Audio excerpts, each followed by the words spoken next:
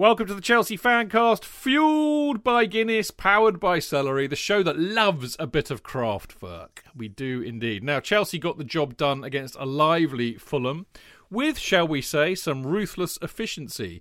All the more appropriate that it was the ruthless efficiency of one German aided by another German and by Chelsea's most efficient player of the season. You can see that there's a theme running already. Anyway, Kai, the Kaiser Havertz. Oh, clever, Chidge. Put away. I think that's what Kai is short for. I think it's official. The Kaiser. Anyway, more of that later, JK. Anyway, Kai the Kaiser Havertz put away 2 good goals at the start of each half. The first, all down to Mason Mount's magic touch, and the second, a well-worked Eins, Zwei with none other than Timo Werner. As a result, Chelsea maintain their position of 4th in the table. But with West Ham and Spurs winning, top 4 is still not in the bag with a run of tough games to come. But let's face it, the Fulham game was little more than a distraction before the main event of the second leg of the Champions League semi-final against Real Madrid on Wednesday this week. Let's hope that Chelsea's Mercedes can drive through the Spanish Seats to reach their 3rd Champions League final. And the title of this show tonight is Eins, Zwei. The Chelsea FanCast 818, and I can see the smiling face of JK. He enjoyed that. How lovely to have an audience who appreciates your literary and commercial allusions in your title were completely phenomenal, Jim. There we go. All with the German theme. I absolutely love it. God, that was clever. Clever stuff, except I have to correct you. Of course, Here we go.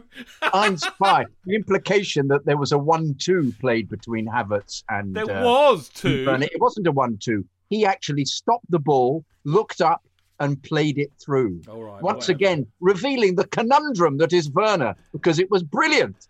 Never ever let the truth get in the way of a good gag. You should know that by now. Yeah, but I'm Mr. Pedant. I've got to do that. It's only fair. Would you like me to introduce? Yeah, well, I was just going to say, I wrote that in about 10 minutes in between clients today, so stuffed have I been. And of course, Monday. You should have said I wrote it in about 30 seconds. Then I'd have gone, oh. Then you would have been impressed, right? Oh yeah. You're a hard audience, mate. 10 minutes. I'm going to come and see you in a show and heckle the shit out of you next time I'd love you're it. live. I'd absolutely love it. You'd be perfect. I could do the whole show responding to you. Right, who we got on tonight? I can't hear you. I keep saying, I can't hear what you're saying there. What? What? Get on with it. Who have we got on? Who have we got on? Who have we got? Oh, we've got star of King's Meadow. Forgotten the title of your wonderful... He loves the show so much he can't remember the title. So Dean. Don't forget that. I'm so impressed by the number of followers that Dean is getting, and the fact that it's such a success, and also that he knows so much. In fact, to such an extent that he was encouraged to do 15 minutes on the women's team tonight by various people on Twitter. So we may have to give him a moment. Not happening. But that's fine enough. That's what I wrote on Twitter as well. I said, actually, that won't be happening. But nonetheless, it's nice to talk about it. But of course, the creative whirlwind that is Dean Mayers is on. Woo, woo, woo!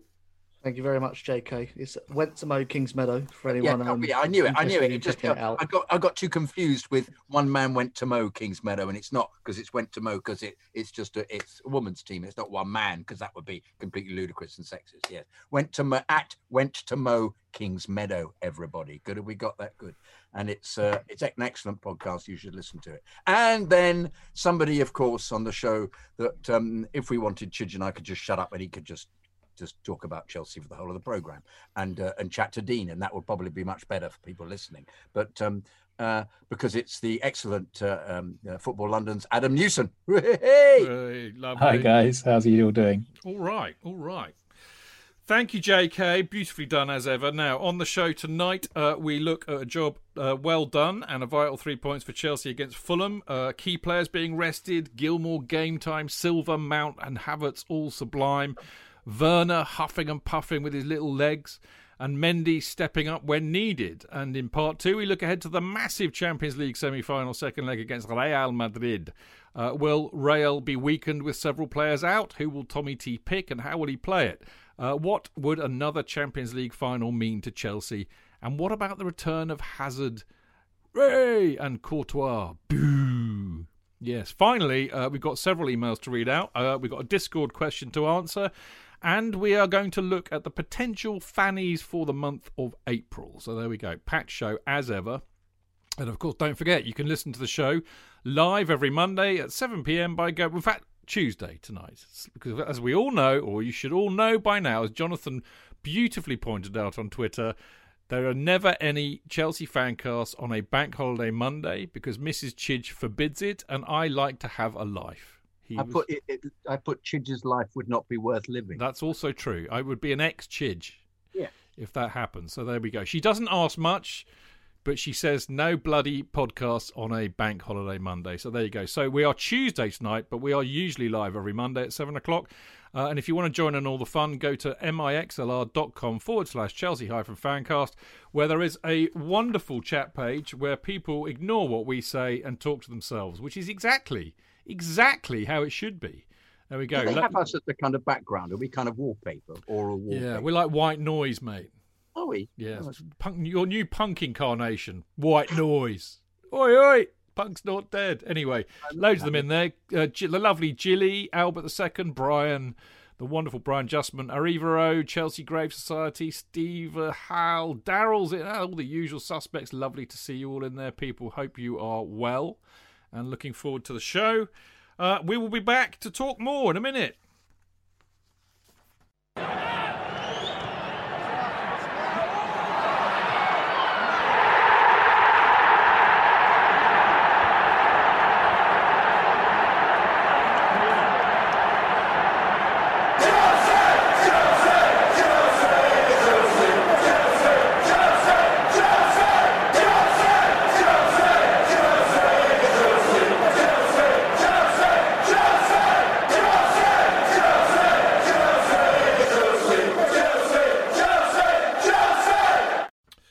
So there we go. Funny old game, wasn't it, on Saturday? It was just one to get through, I thought, with 3 bloody points. It's all really about tomorrow, JK. But what did you think of it? I thought Fulham played quite well. They revealed that they can't score, as all my Fulham pals just say. They're going to go down because they can't score. They just can't put the ball away. They've got, there are some decent individuals. You look at them and think he's a decent player. He's a good player. I think the fullback, Robinson, Tony Robinson, is that him? A very decent player. I think the centre forward they bought, the one who was in the Sunderland Till I Die programme, whose name escapes me. He's Josh Madger. That's right. He's a very decent player. Can I just join issue with something you said? You said earlier on with Werner and his little legs, you said. Yeah. You think that might be the answer then? His legs are too little. Put him in a rack. And that's where he needs to be pulled out. Not Iraq, Iraq. Yeah. Or Iraq even. Iraq, yeah. Arawak even. To make him, because once again... Anything to make his bloody legs longer. Indeed, anything to make him possibly get to the ball. He did an unfortunate attempt at a kind of bizarre overhead kick on one occasion where it was intensely embarrassing. Did you see that? He sort of half hit it and hit him on the head after he'd kicked it. Part of you just watches and goes, what the fuck are you doing? And then suddenly the sublime moment when he stopped the ball, looked up for Havertz and slid it through, not in a 1-2, I may add, was just completely brilliant. And Havertz was great. So one of the things that did come up from this is that Havertz can play in this false 9 position. Capably, competently, and score. But we have to take our hats off to Mendy, who made a series of excellent saves. I thought the defence were a bit dopey. I thought we started off a bit slowly, but they started off very well. And I think, as we've been noticing, if a team presses us, we tend to, at the beginning, we have to hold out, which we do. I was disappointed at the beginning in Billy Gilbert because he was caught in possession a lot. But, to be fair to him, he's not playing very often. So, and I was pleased that he got a run out. But I think overall it was a game to deal with, and we dealt with it with 2 sublime pieces of skill. We're all taking our hats off to Mount and his trapping the ball and then taking the ball to the right. That's what was so fantastic. He took the player out at the same time, then laid the pass through. But actually, Havertz did exactly the same thing for his goal. Because it was another Chilwell long ball, and he just absolutely caressed it to bring it down, and then laid it off to Werner, and then ghosted in, if I remember correctly. And there may have been another player involved somewhere along the line, but he ghosted in beautifully. And the skill of this boy is actually is now you can't doubt that at all, which is something to revel in for the possibilities of next season. But like all these games against a lower side battling for their survival, it was bound to be slightly banana skin, and I thought we sat through it really excellently. So I mean, I didn't. Once again, I think I was 5 players out in predicting what the team would be. I was bemused at some of his selections, and yet all of them can step up and do it. They didn't, however, have Emerson playing Chidge, which was your big thing, wasn't it? Emerson was going to play centre half. What do I know? And indeed. But thank goodness for that is all I could say. At least that one was completely wrong. But no, I was very impressed with it, and impressed with the fact that amidst this, was still some marvellously skillful moments. So we've got a top team at the moment. They're playing wonderfully. Indeed, we are. Well summed up, JK. Adam, I mean, I think actually both JK and I pretty much have similar views on it. It was a game to get through. It was a potential banana skin with Fulham being so shite. But we got through it, and it was. I thought they did a really good professional job. No real dramas. Okay, I know Mendy had to make a couple of really good saves. But the bottom line is it's a really vital 3 points, isn't it? Because, we'll talk about it later, but, we are not home and hosed yet in the top 4. So they had to turn up whilst also having one eye on the Rail game. And I think the most pleasing thing for me, really, and I think we did allude to this on Friday, didn't we, was that key players needed to be rested. And, I know Rudiger was injured, but Jorginho got rested. I think it was interesting to see who he rested, actually. But Jorginho got rested, Aspie got rested, Pulisic got rested, Kante got rested, but not Mason Mount. Of course, no. Mason Mount got pushed back to operating in the double six with Billy Gilmore, didn't he? He did, and Mason Mount never gets rested. I think since he like Chidge, mate, like me, never gets rested. Yeah, there are a lot of similarities between you and Mason Mount, to be fair. Yeah, I'll buy that any day of the week. Chidge's first touch is phenomenal, but we better not go into that. Yeah, and I usually follow it with sliding it in down through the lines. Yeah. No, I was actually looking it up the other day, and I think Mason, since he made his senior debut in the 17-18 season at Vitesse, is now more than 200 senior appearances for club and country in the last sort of 3 3/4 seasons. So his durability is absolutely ridiculous, really. In terms of Saturday, yeah, I thought Chelsea, it was very much just do what you have to do, get this game out of the way. I think it shows the mentality of this squad that Tuchel has put together now, barring that West Brom game, obviously. There's a real resilience to it. Every player, if they're dropped in, seems to know what they're going to need to do. And just going into this second game against Real Madrid, it was important to keep up the momentum. It would have been awful to have lost that game on Saturday and then sort of go in on a downer, whereas, momentum's been kept. Everyone's still positive. The Premier League table looks good, and Chelsea can go in tomorrow not having to worry about anything else really apart from the game. Indeed. And just very quickly, Adam, Mason Mount's all right, isn't he? Because I know he took it. I mean, as you probably saw in my very long notes, Mount goes down holding his back. I shit myself, I think, is the direct quote from my notes of the game. He's all right, isn't he? Yes, he was training this evening with the rest of the group, so he should be fine. I imagine he'll be starting with, as you said, there were quite a few rested, and I think that you can kind of piece together the team that will play tomorrow based on the back of that and sort of the undroppables of this team as well. Yeah, well, no doubt we will. I've already revealed my lineup. The only people who know it are me and these 3, but I will reveal it to you all later. Now, Dino, I would imagine you would agree with all of that. The other good thing, I love Billy Gilmore, also known as Gilbert, according to JK.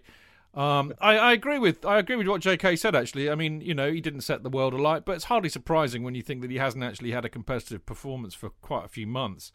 But he did okay. It's good to see him get some game time, really, wasn't it, I think, Dino? Yeah, as JK said, a little bit disappointed in his performance at the start of the game, and then sort of as I noticed the midfield more and more, started to have a lot of sympathy for him, because it wasn't Mason Mount in a double six. It was Billy Gilmore on his own at the base of the midfield, and then Mason Mount and Hakim Ziyech operating as 2/8s. And if you look at the average position, what do you think the format? Well, I didn't actually bother. I'm so used to it being 3-4-2 2-1. I didn't even bother looking, and now you're telling me it was a different bloody formation, right? What was it? So your 3 centre backs, 2 wing backs, just Billy Gilmore in the holding midfield role, 2 midfielders ahead of him, and then the Havertz and Werner up front. Yeah. Best way to describe it should be like 3-3-2-2, basically. 3-3-2-2. God blimey. It's not even a Ted Rogers, although it's close.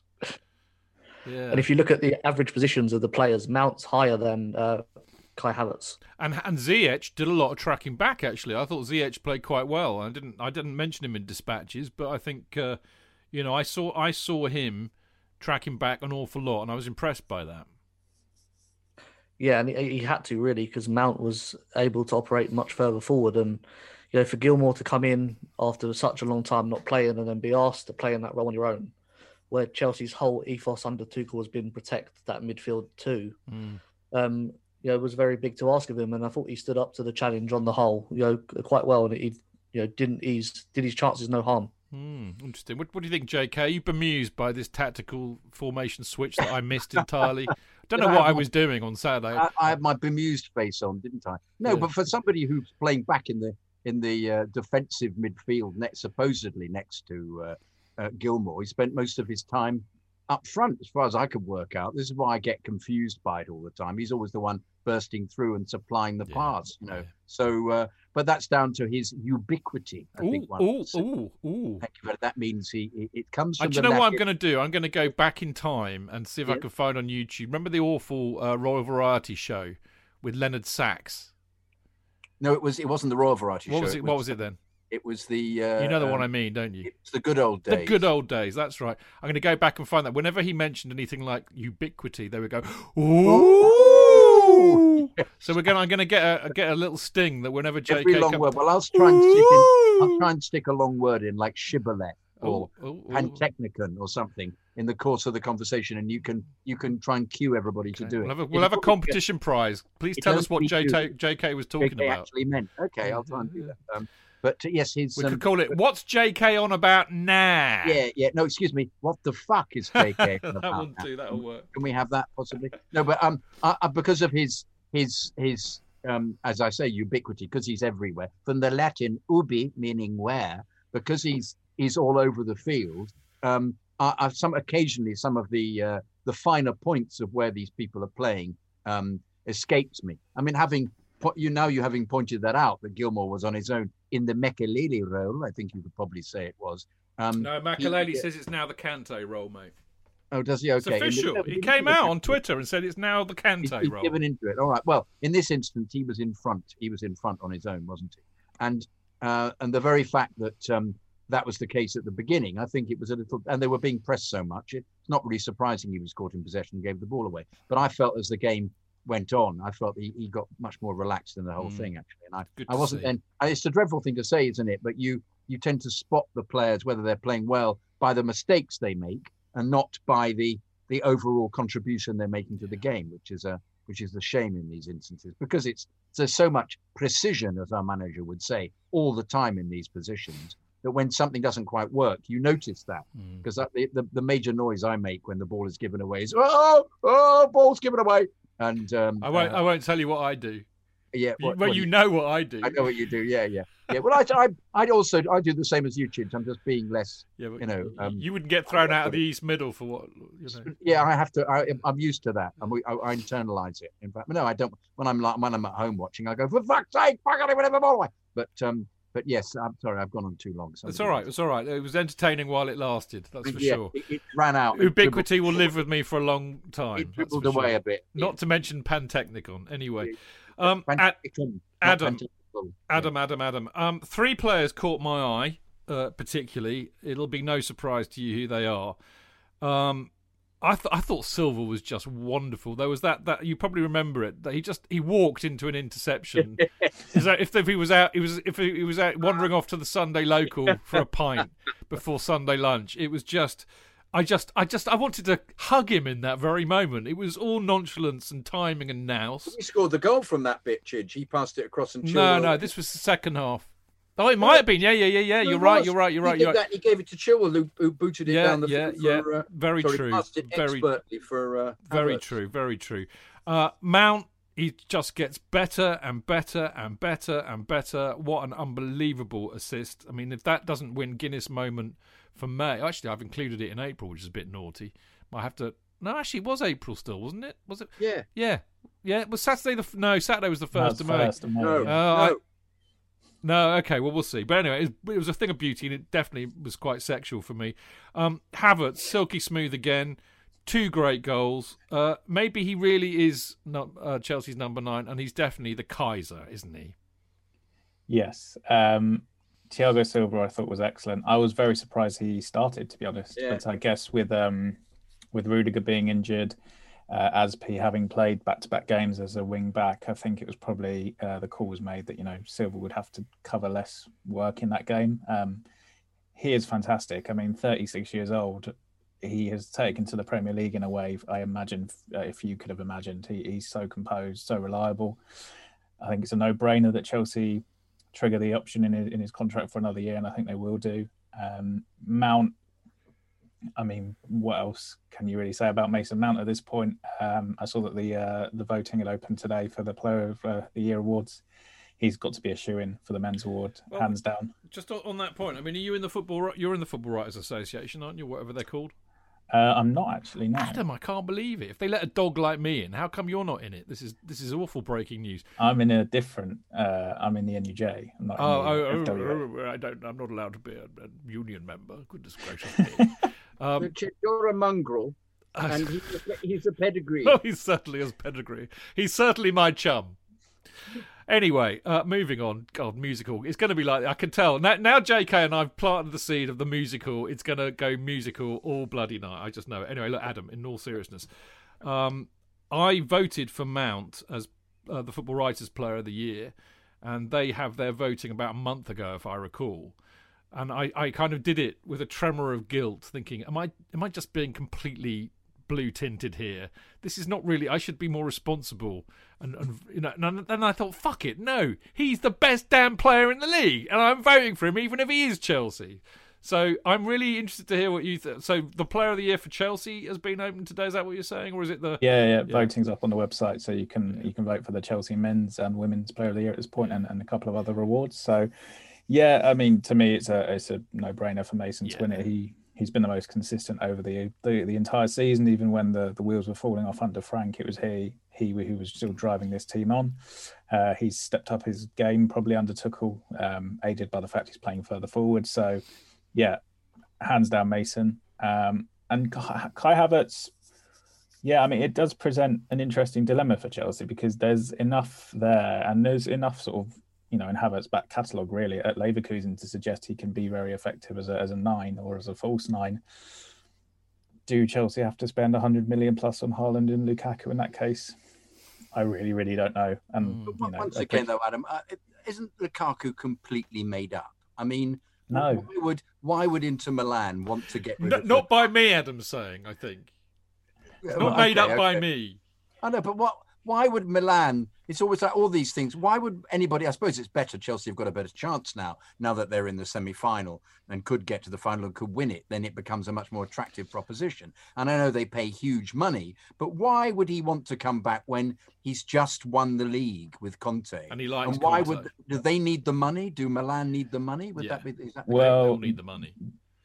Yeah, there was a story, must probably have been about a month ago. So Suning Holdings, who own Inter, also own Jiangsu in China, but they essentially folded Jiangsu to save money. And the stories are that they want to offload Inter as well, or at least try and make money off Inter. So that's potentially where that has got legs, from the fact that, there might be a deal to be done there. I don't know would Lukaku want to come back to English football. I think at the time he left, he said he might have been done, but he is a boyhood Chelsea fan. He's a guy who, there's that video that's on YouTube, I think, of him looking around the pitch at 14, 15 at Stamford Bridge and saying, I want to play here one day. It's going to be my dream. So, I mean, he obviously had his chance. He was probably a bit too early for him then. Maybe not, depending on whether or not you agree with Jose Mourinho. But it would be a nice story in that sense to have Lukaku back, and he's definitely got the quality that Chelsea to improve the Chelsea attack. But he's improved since the last time I slagged him off, which was only about 3 months ago, actually. So fair play to him. He's been excellent. Is he a Tuchel player, or does it matter? Will Tuchel then change the way they play? We don't know what would occur. Just to interject here, because I think it'll segue quite nicely into what's next on the agenda. But we said this on Friday, didn't we, Adam? I mean, you know, that old Spackers had been having a coffee with Mark Meehan, and he had said that, you know, if Chelsea buy Haaland, it would actually bring the best out of Werner, and there is this school of thought that Werner is not a number 9. He's more of an inside forward, but he would be. I mean, you know, we only have to cast our minds back 21 years and see how well the likes of Heskey and Owen used to do playing for England. You know, little man, big man combinations of, I mean, Speedy and Dixon. Exactly. Yes. You know, they've been, you know, throughout the history of the game, they've worked very, very well. And there was a school of thought that says that Werner would blossom with a proper number 9. So, I mean, in a sense, Adam, it doesn't really matter who that number 9 is, as long as that they. I mean, even Tammy. We were saying earlier in the season how well Tammy and Timo worked together, because you've got a big man and a little man. So it is going to be interesting, isn't it? I mean, do you think? I mean, you know, if we all of us, you know, we watched the game. I mean, I'm just going to talk about this later, actually, but I've got this wonderful diagram. It seems to be pertinent to talk about it now, actually, but. This I nicked off Sky, as you can see. I actually took it from the TV. But Chelsea under Thomas Tuchel. Attacking stats since first PL game on January the 27th, right? Goals, rank equals 6th, 20. Shots, 222, rank 2nd. Shots on target, 88, rank 1st. Chances created, 188, rank 1st. Wow. Shot conversion, 9%, rank 13th. So we didn't need to see that. We all fucking know. The one thing Chelsea cannot do with regularity is put the bloody ball in the net. So doesn't that confirm, though, that next season, if you can put the ball in the net, we will win everything? Absolutely. But does the question I want to ask Adam is, does that not surely confirm what we need as a striker who can put the ball in the net? Yes and no, and I appreciate that's very much sitting on the fence. I mean, this, you know, it was a problem last season, Chelsea not taking their chances. So, you know, we went out and signed Havertz and Werner. It's still a problem. Is there any guarantee signing another striker will fix that? In theory, there should be, but in reality, no. In terms of Timo Werner, I think at Leipzig he always played better, or he was at his best when he did have another forward to play off, whether that was Yusuf Poulsen or Patrick Schick last season. He always had another player there, or he very usually had another player there to play off, and it did seem to give him more space and give him more attacking opportunities. Whether or not they would be there in the Premier League, I honestly don't know, because the Bundesliga is so much more cavalier, and there's so many more teams that play with a high line, which is perfect for Werner. Yeah, which doesn't happen over here, of course. No, and this is my a little bit of a concern with Haaland is he's obviously done brilliantly, and he does have the Champions League goals to really back it up. Like he does seem a huge talent, but there's still that lacking. Yeah, exactly. He's a huge bloke as well, but there is that slight doubt with me still that, you know, Chelsea could sign him and maybe it doesn't work out because of X, Y, and Z reasons. We're Chelsea, Adam.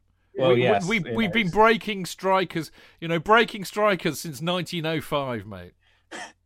Whereas, you know, in theory, again, this is all theory, obviously, Lukaku has done it in the Premier League for several seasons. He knows what it's all about. And even though he is a lot older and wouldn't have the resale value and the probably business positives that someone like Haaland could do for Chelsea, maybe there's a sort of sense in going for him. What happens if Chelsea don't get either of those? I at that point, you know, the finances. Keep Tammy. That would be my answer to that question. Is buy to keep Tammy. Woods from Burnley, 29, puts them in all over the place. Love him. He didn't manage to yesterday. Shush. Yeah, which really hurt us, and me in my Premier Bloody League predictions. You did quite well again, by the way, didn't you? Thanks very much. Yeah, I dropped down 2 places. I went down from 15th to 17th. Thanks to bloody Burnley not drawing with. Anyway, let's stop there because I'm only bitter and twisted. Anyway, Dino, Werner. I mean, I absolutely concur with JK and Adam on this. But what I would say is that what is becoming abundantly clear is that Werner, I think, very much suits the way. I talked to who the hell was it? I was Talk Sport on Saturday. Adam and Gabby Agbonlahor, would you believe? And I think that wasn't a musical reference, was it? Gabby Agbonlahor? I don't know. Pantomime Dame somewhere along the line, maybe. Impressive. We could make it into one. I think, yeah, Gabby the pantomime. I'll call him. Oh, Gabby, weren't you a pantomime dame on good old days back in the day? And you go, what? Anyway, where were we? Dino, yeah, Werner. I think he really does fit the way that at the moment that Tuchel wants to play, and it's akin to, what Guardiola's doing at City, what Klopp was doing with Liverpool, 3 very interchangeable front men all whizzing around, And I tell you, and I thought he made an excellent call with that pass to Ziyech, who should have actually put it away and didn't. But here's a very interesting stat which I picked up along the way. Which proves that perhaps he's not quite as bad as awful as we think he is. Werner is the first Chelsea player to get double figures in both goals and assists in his debut season since, would you believe, Eden Hazard in 2012-13. Maybe that puts a bit of a different perspective on it. Yeah, I think Werner's worked, but not on sort of the regularity that we probably would like or expect.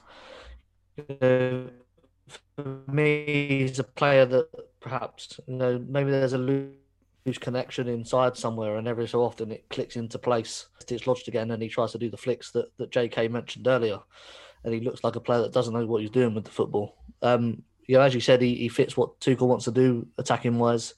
His pace, always means that there's a threat for the opposition. Whereas if you've got Tammy up front, at times perhaps they can relax defensively and look to come on the front foot because they know that he's not going to go in behind the way that Werner can. And that's why Tammy's not playing, and Werner seems to play week in, week out, despite the glaring misses and sometimes the bad touches that we see. He is doing what Tuchel wants on the whole. I think we've established that Abraham unfortunately doesn't tick any of the boxes. If you look at what Tuchel requires, he's just he's a one-trick pony, really, which is very good at, which he gets into the box as well. He has games where he doesn't, where he moves in and out, and you think, why hasn't he made that run? Why has he timed that wrongly? But incidentally, Werner did a wonderful mistiming leap in the air, didn't he, to actually head the ball over the bar when he should have actually waited a moment and then risen like a salmon. But so I don't think he does.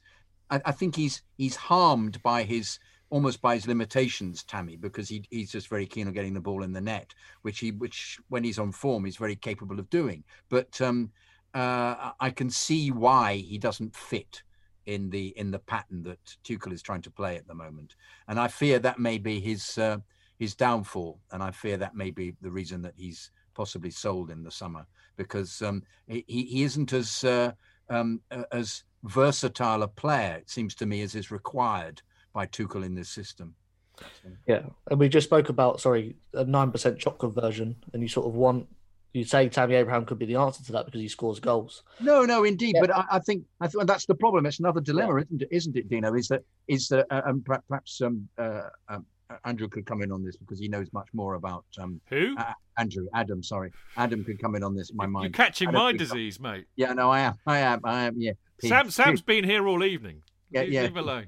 Yeah, Adam, perhaps he knows more about Lukaku. But yeah, it might be that he isn't what is required, and therefore we may actually not buy him as a consequence, because he's not ubiquitous enough, to use the word again. Ooh. He plays like a pantechnicon, though. He's got great peripheral vision. Lukaku's more of a pantechnicon. Yeah, he's a huge kind of leviathan, even. Yeah, indeed. I'm just basking in the, basking like a shark. Yeah. More like a beach whale, really, sadly. But Yeah, I mean, we'll see. I just think it's interesting, because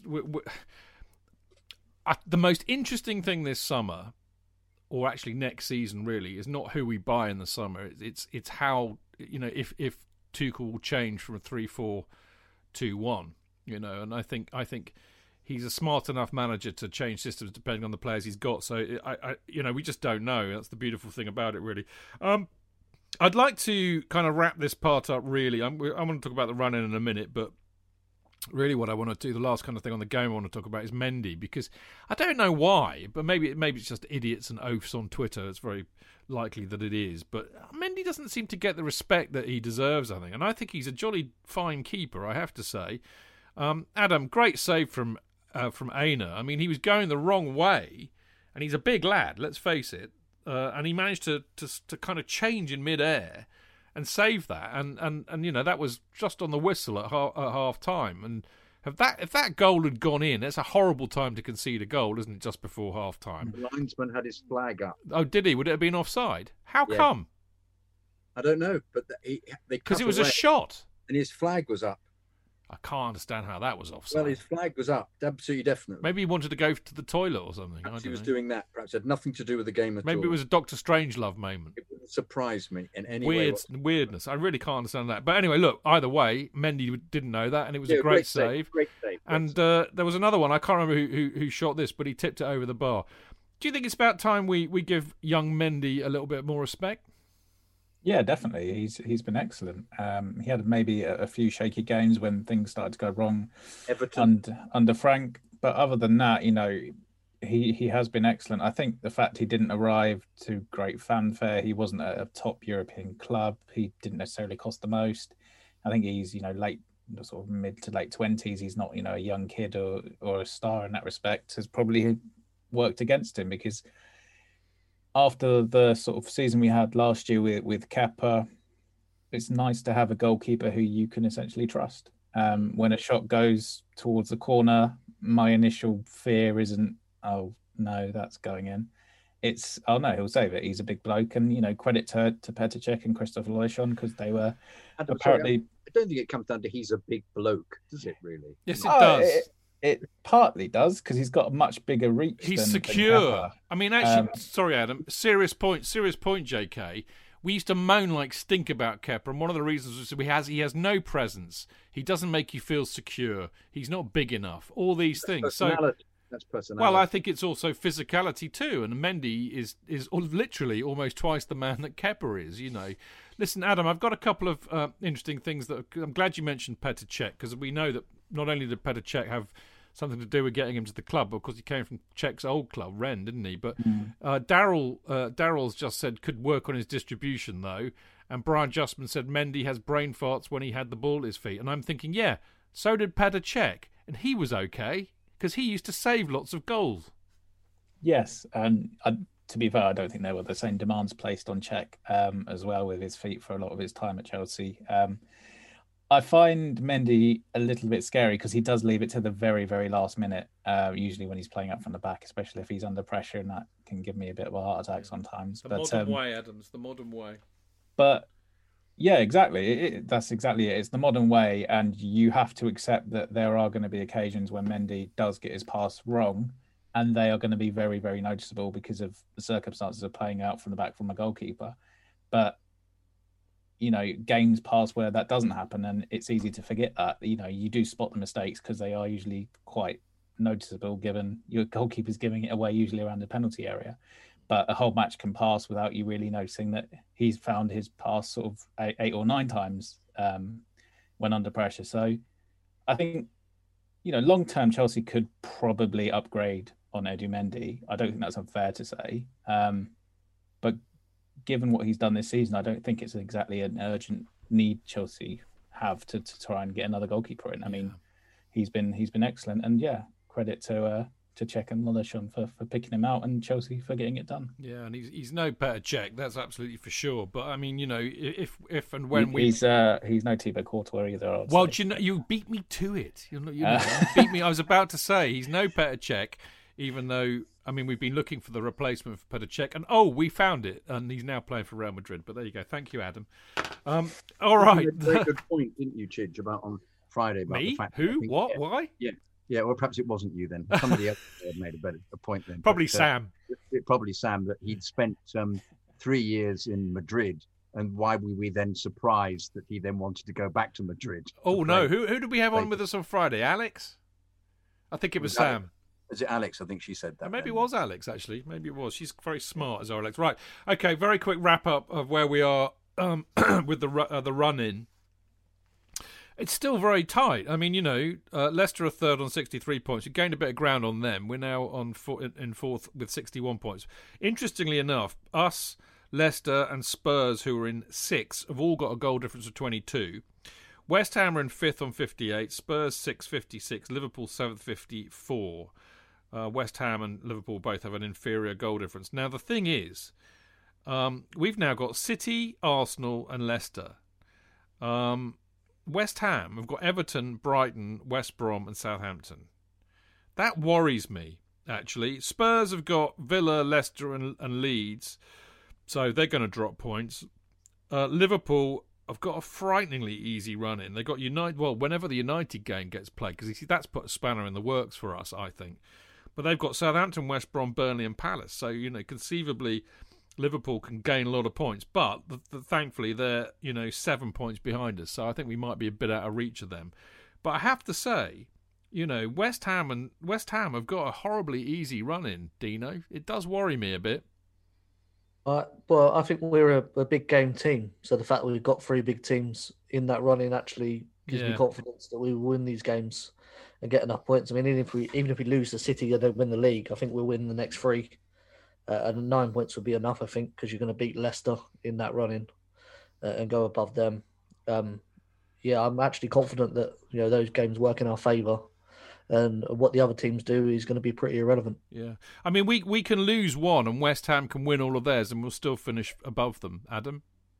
Yeah, I think I'm interested to see how West Ham play their last few games because, as you say, on paper they are easier. And in theory, that should put pressure on West Ham to actually go and win them because, throughout this whole season, they've been able to just be the underdogs and not have any expectation on them, really, which has helped them get to where they are.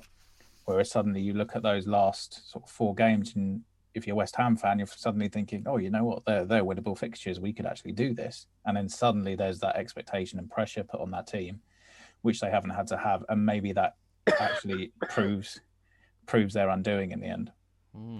Interesting stuff. Well, as always, all will be revealed. I mean, we've got City next, which is going to be a very interesting game after both teams' efforts in the Champions League. And of course, if they beat us, they can get the title. Can they not, JK? I think that's.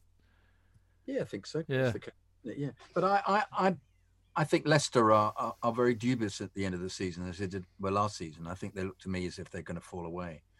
In the same way, I think we'll beat them easily in the cup final. I just think that and I think we'll beat them in our last in our last league game against them. I just don't think they only drew 1-1 at the weekend, didn't they? In a very winnable game. I just think that there's something about them. They're not quite used to winning yet. They don't have winning the championship. I think like their manager, mate. I mean, it's down to him. He's a choker. He's auditioning for Tottenham. He did it for Liverpool, thanks to us largely, and then Palace. He did it with Leicester last year. And he might do it this year. Yeah, he's definitely a Tottenham manager, Dino. Spot on. Right, on that Bon Mo, a little bit of pluggery, as always. Sorry, I got distracted by a Mixler thing. I might well discuss it later. Anyway, CFC UK, Dino and me both write for it. It is wonderful. It is the best fanzine there is, and of course, you can't get it on a match day because we're not there. But you can still get it. You can find a way to subscribe by going at cfcuk.net, or even better, you can get your own hard copy and go to cfcuk at gate17.co.uk. It's £2, which includes first-class postal delivery, and it will be sent. It'll be hand-sent by His Honourable Highness DJ himself. So there you go. So get on CFC UK. There's a lot of articles this month about the European Super League, as you will not be amazed to hear, JK. Just to say, DJ rather nicely sent me a note saying that putting all the banners back. Yeah, they're back. And down. They're back, but they may be in the right order, he said. Yeah, ours is, what am I saying? Ours is. So the truth comes out, it's yours, is it? No, it's Brian's banner. Better, yeah. Is that better? Yeah. The Kerry Dixon banner is back in its rightful position. Right, now, there's very actually breaking news, really. I was going to be plugging the Timo Werner signed and framed Stamford Bridge street sign, but it's already gone. All the tickets were sold. So they've got a 24-hour football prizes, football_prizes if you prefer. I've got a new 24-hour prize for Mason Mount signed and framed Stamford Bridge street sign. So it's like a photograph of Mason and a Stamford Bridge kind of SW6 street sign, and it's signed by the great man himself. So tickets are £3.95. There'll be a maximum of 65 in the draw, so less than usual, because normally it's 99. And the draw will finish, so you've got until Wednesday, tomorrow, May the 5th, 7:30 p.m, to enter into the draw and buy a ticket. And the link can be found at footballprizes.co.uk/product/Mason-Mount, and I will be putting that on Twitter at some stage tonight, and I will pin it to the Chelsea FanCast Twitter page. So you've got no excuses. Get on it. You know you want to. We'll be back in a minute. What? I just want to make a statement about, for people to talk about Kerry Dixon a lot, but I'd just like to encourage people to look at his goal scoring on YouTube, because Kerry is absolutely... He is the dog's bollocks, He mate. is absolutely phenomenal. I was looking at the Liverpool 4-2 game. I think it would have, I can't remember what season it would have been. We were wearing all blue. Dennis 91. White. 91. The first header he scores, precision header, immaculate beyond belief. Absolutely. Thank you. It's really joyous to what you should really watch him. That's one of his favourite goals. That I can what tell a you. Player! We need to go to a break. Sorry, I just wanted Thank to you. exalt about one of our great Yeah. players. All right. Okay. We'll be back in a minute.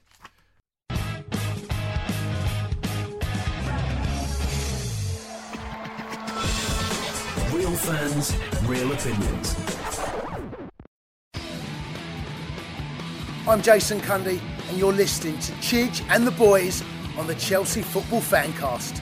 Total nutters and proper Chelsea. Footballfancast.com.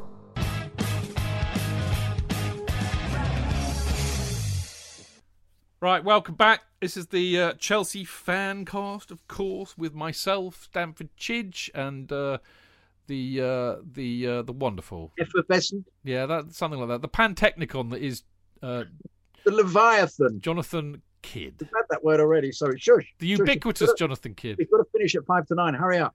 Oh, now he tells me. Yeah, right. We've also got the absolutely brilliant Dean Mears, who, apart from coming on this show regularly and editing the Chelsea Fancast website and writing blogs on the website, he's also got his own show, which is Went to Mow Kings Meadow, which is a brilliant podcast, which I'm very proud to say that the Chelsea Fancast publishes and hosts, and it's all about the absolutely brilliant Chelsea women's team. Dean, you can't have 15 minutes, but I'll give you a minute or two just to wax lyrical about how brilliant they were against Bayern Munich. Yeah, Sunday they faced Bayern Munich, obviously, in the Champions League semi-final second leg. They lost 2-1 in the first leg, so had it all to do. It was 2-1 in this game up until the 84th minute when Pernilla Harder, the record signing, put them 3-1 ahead. And then it was one of the classic football games, goalkeepers coming up for corners. They had clearances off the line. They had a player elbowed in the face. And they managed to score a fourth goal in injury time through Frank Kirby. And you just need to watch. You don't need to watch the match. I'd encourage you to watch the reactions of the players and the coaching staff after the game. I know people that haven't watched the women's team before, have watched the game, got caught up in the emotion of it. It was a fantastic moment for everybody involved in the women's team. It's taken 9 years for them to get here, and you see all that emotion come out after the game. And it was a shame it was the boycott weekend, because it would have been nice to share that with the players. You shared it with the Went to Mow Kings Meadow podcast, which I put up last night, as you probably know. But of course, I couldn't tweet about it because of the boycott. Tell everybody how bloody good your podcast is. And if you don't, I will. I'll have to let you, or JK sell it better than I would. No, come on. You don't hide your light under a bushel. Excellent, everybody. You've got to have a listen. It's really good stuff. Yeah, it is, and actually. also, the very fact that it's been created is just such a feather in your cap, Dean. He's doing a cracking job. It really is. Cracking job, mate. Well done. I can't believe he's too shy to blow his own trumpet, but it is brilliant. He gets great people on. And well, he doesn't get us on for a start, so that's a complete bonus. But perfect. Yeah, but it is. Listen, Dino, if they're not creating a song for Peniel Harder along the lines of Jimmy Cliff's "The Harder They Come," then you're doing it all wrong, mate. And you need to give your heads a wobble. I'll get on that because she has got a Kanye West song that people. The harder they come, the harder they fall. Peniel. Something like that. Anyway, we should move on because we've also got another guest. The brains of an otherwise no-brain operation, Mr. Adam Newson from Football.London. Hey, guys. Thanks again for having me. Dean, can I just ask, is Fran Kirby is nailed on to win Player of the Year for the women's team, as Mason is for the men's? Yeah, absolutely. There have been a lot of good performances this year, but she is probably the Ballon d'Or winner as well for women's football in the world. So, yeah, she's been fantastic. Yeah, brilliant stuff. And while I'm here, thank you, Adam, for putting up my latest piece on Football.London today, which we may discuss later because it was all about. It was a tale of two Belgians, and you very politely said to me, "Is it about chocolate?" on our WhatsApp group the other day. No, Adam, it was about Hazard and Courtois. But anyway, we will actually now we're going to talk about it now because we're going to talk about Chelsea versus Real Madrid. So used to doing two parts for the main game that I forgot we're actually already talking about the preview game. Wow. I mean, after last week, I mean, there's still that taste in my mouth that says we should have walked away with a 2-1, 3-1 victory, which would have made tomorrow a lot easier on my poor ageing ticker. But, the reality is that we have a slight advantage. I am worried that we might have woken a sleeping beast by being so. I don't think they expected us to be half as good as we were. Of course, there is a school of thought that says that they are an ageing side, and if we play like we did on last Tuesday, then they can't live with us. But before we get into all of that, Adam, I think Sam was at the presser, wasn't he, today? Yes. But I know you'll be very abreast of it. Now, from what I understand, Varane and Carvajal are all out. Ramos and Mendy are back, and Marcelo doesn't have to do telling in the elections in Spain, so he's available too. Is that right? Yes, although I think he does have to do it, but he's flying over tonight. Well, that can't be good. That can't be good. No, I would say it's a bit of a bizarre situation, but he seems to be able to join up with them either way. And yeah, no Varane, no Carvajal, Ramos back, Mendy back, and I have the same fear as you. Very much so that Chelsea had the chance to really kill this in the first 20 minutes of last week's game, and that they hadn't taken it may come back to bite them. I was actually speaking to a colleague of mine who worked out in Madrid and asking him what the reaction's been over there to the first leg, and he didn't think that the sort of Madrid press were surprised by Chelsea just because of how good they've been under Tuchel, but he did say that there's a feeling that Real Madrid know how to get through these ties, and they know that there's going to be a period across 180 minutes of football that they are going to be on the back foot and they are going to have to weather a storm. And when they come through that, and then their win gets behind them a little bit, that's when they'll kill you. And that is genuinely my concern for tomorrow, is that Chelsea had the chance in this. They should have been out of sight in the first half an hour. Saying all that, of course, Chelsea have been excellent under Tuchel at Stamford Bridge. The only game they've conceded a goal in is that the aberration against West Brom. Other than that, it's been clean sheets. So, yeah, maybe it's just my inbuilt pessimism as a fan that's clouding my judgment now. Well, I think it'll be interesting, Dino. I still stand by what I say. I mean, I am worried because I think we should have put them to bed. We were so much the better side in that game. I don't think the weather helped.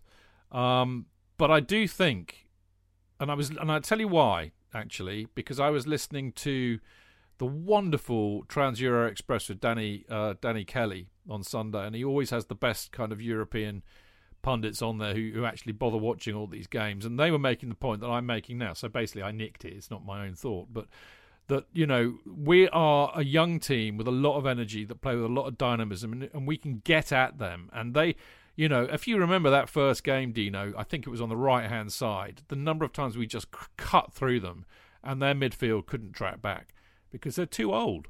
So I think if we go at them, I think if we play the same side we played against them last week and play the same way, I can see us going through quite happily. And on that point, Dino, and everybody really, my team is exactly, I think, the same as it was last week. So Mendy, Rudiger, Silva, Christensen, Chilwell, Jorginho, Kante, Azpilicueta, Pulisic, Werner, Mount. Discuss. Silence. No, I think that's I think that's what he'll go with. Yeah, Adam reckons so. What about you, Dino?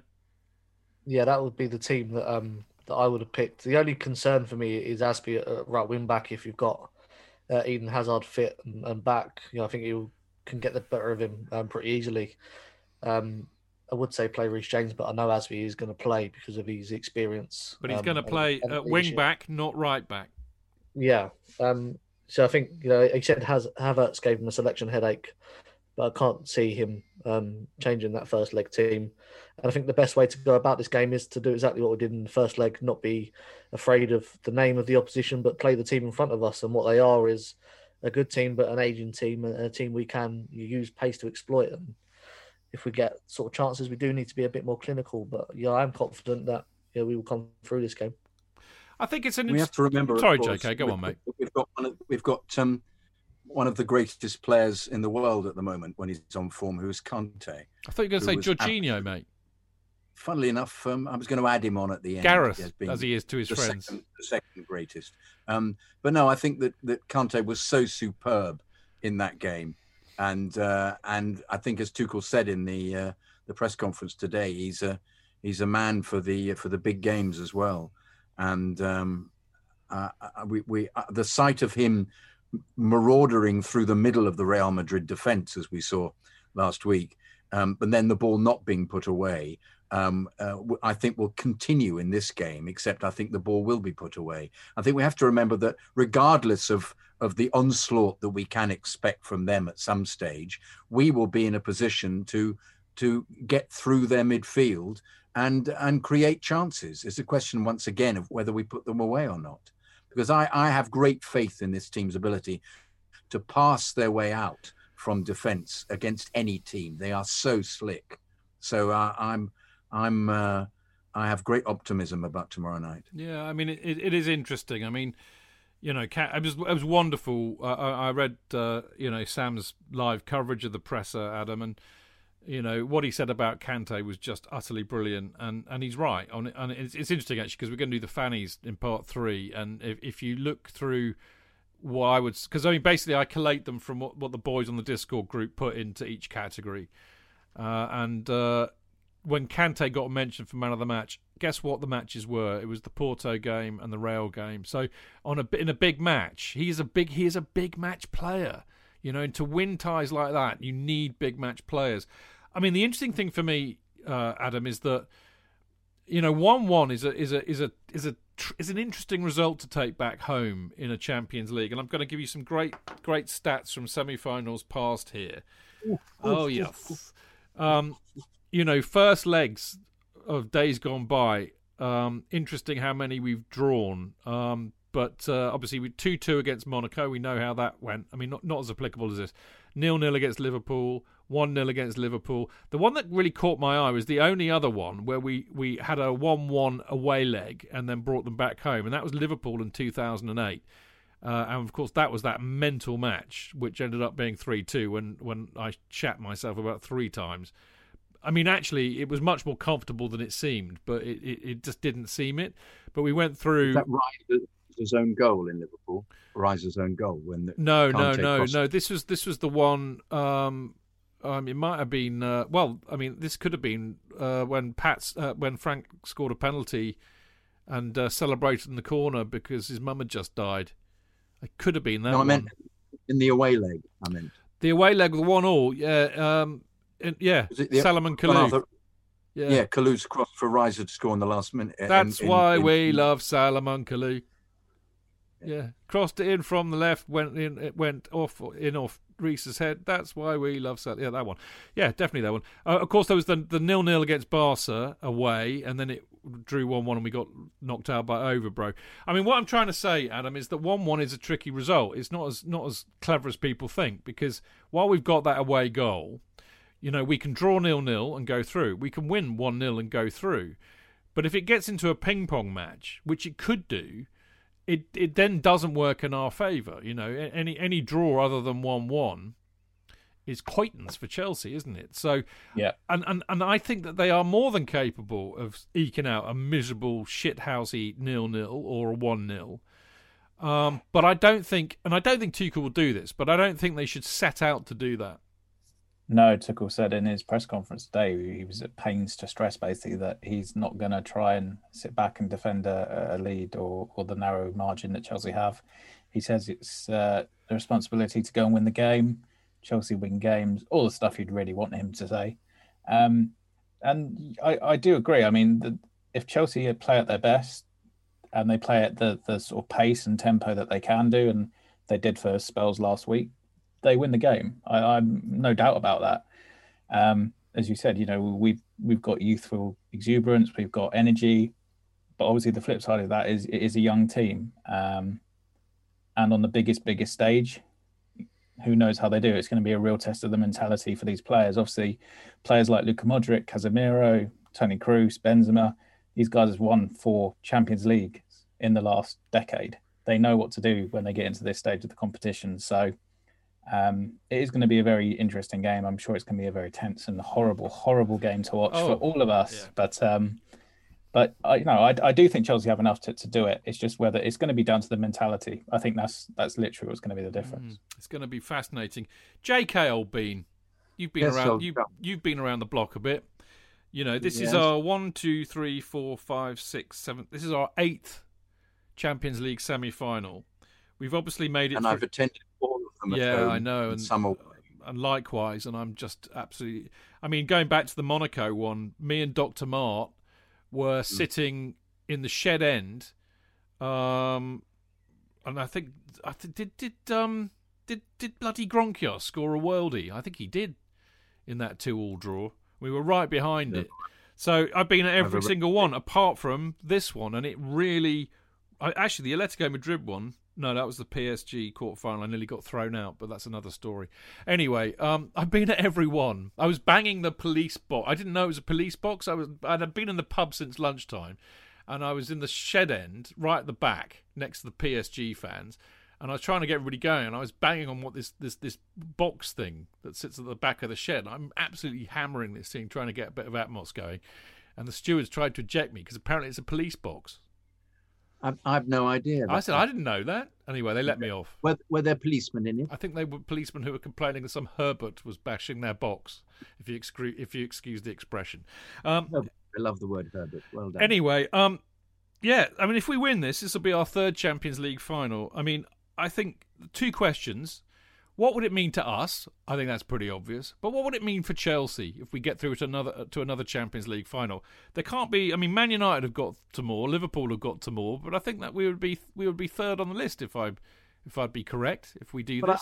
I don't enjoy the idea of just getting there. We have to win it.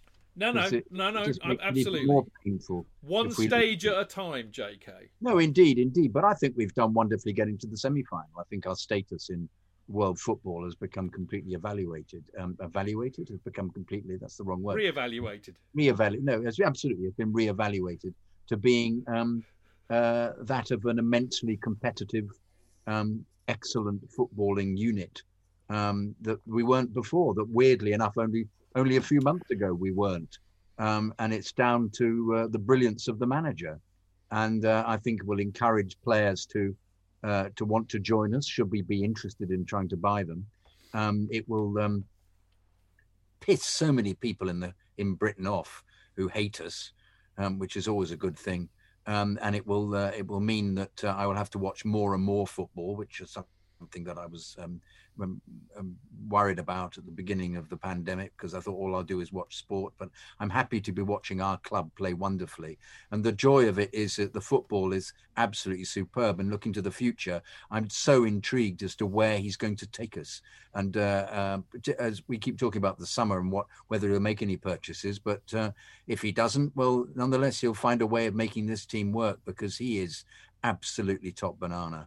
And with having such a charismatic figurehead, I mean, no disrespect to Frank, who is great, but this guy is just, he's on another planet with his ability to get players to play out of their skins. If he gets to the final on come Thursday morning, he'll be as good as Avram Grant. I think, to be fair, though, Avram Grant took over a side that had already been established and hadn't had a kind of. These are the moments that I wish we did actually have a YouTube channel. Your faces when I said that was just such a picture.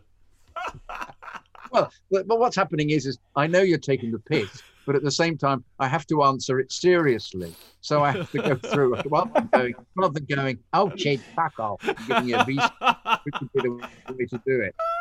I feel I have to answer it properly, which is that Avram Grant was given a team that had already been established as being one of the best teams in the league, having won the Premier League 2 years running, and were just a phenomenal side. Whereas in this instance, we're still making our minds up as to who are the best players, what the pattern is going to be, and how on earth he has made players that we rejected and wanted to be sold into this unbelievably cohesive unit. Yeah. So there are so many things going on with this advancing to the Champions League. If we do or we don't, I even think getting to the semi-final has been a phenomenal achievement. But but let's not end it there. Let's win it. No, too right. I've got to be in it to win it. Dino, what would it mean to you, do you think, if we got through to a third Champions League final?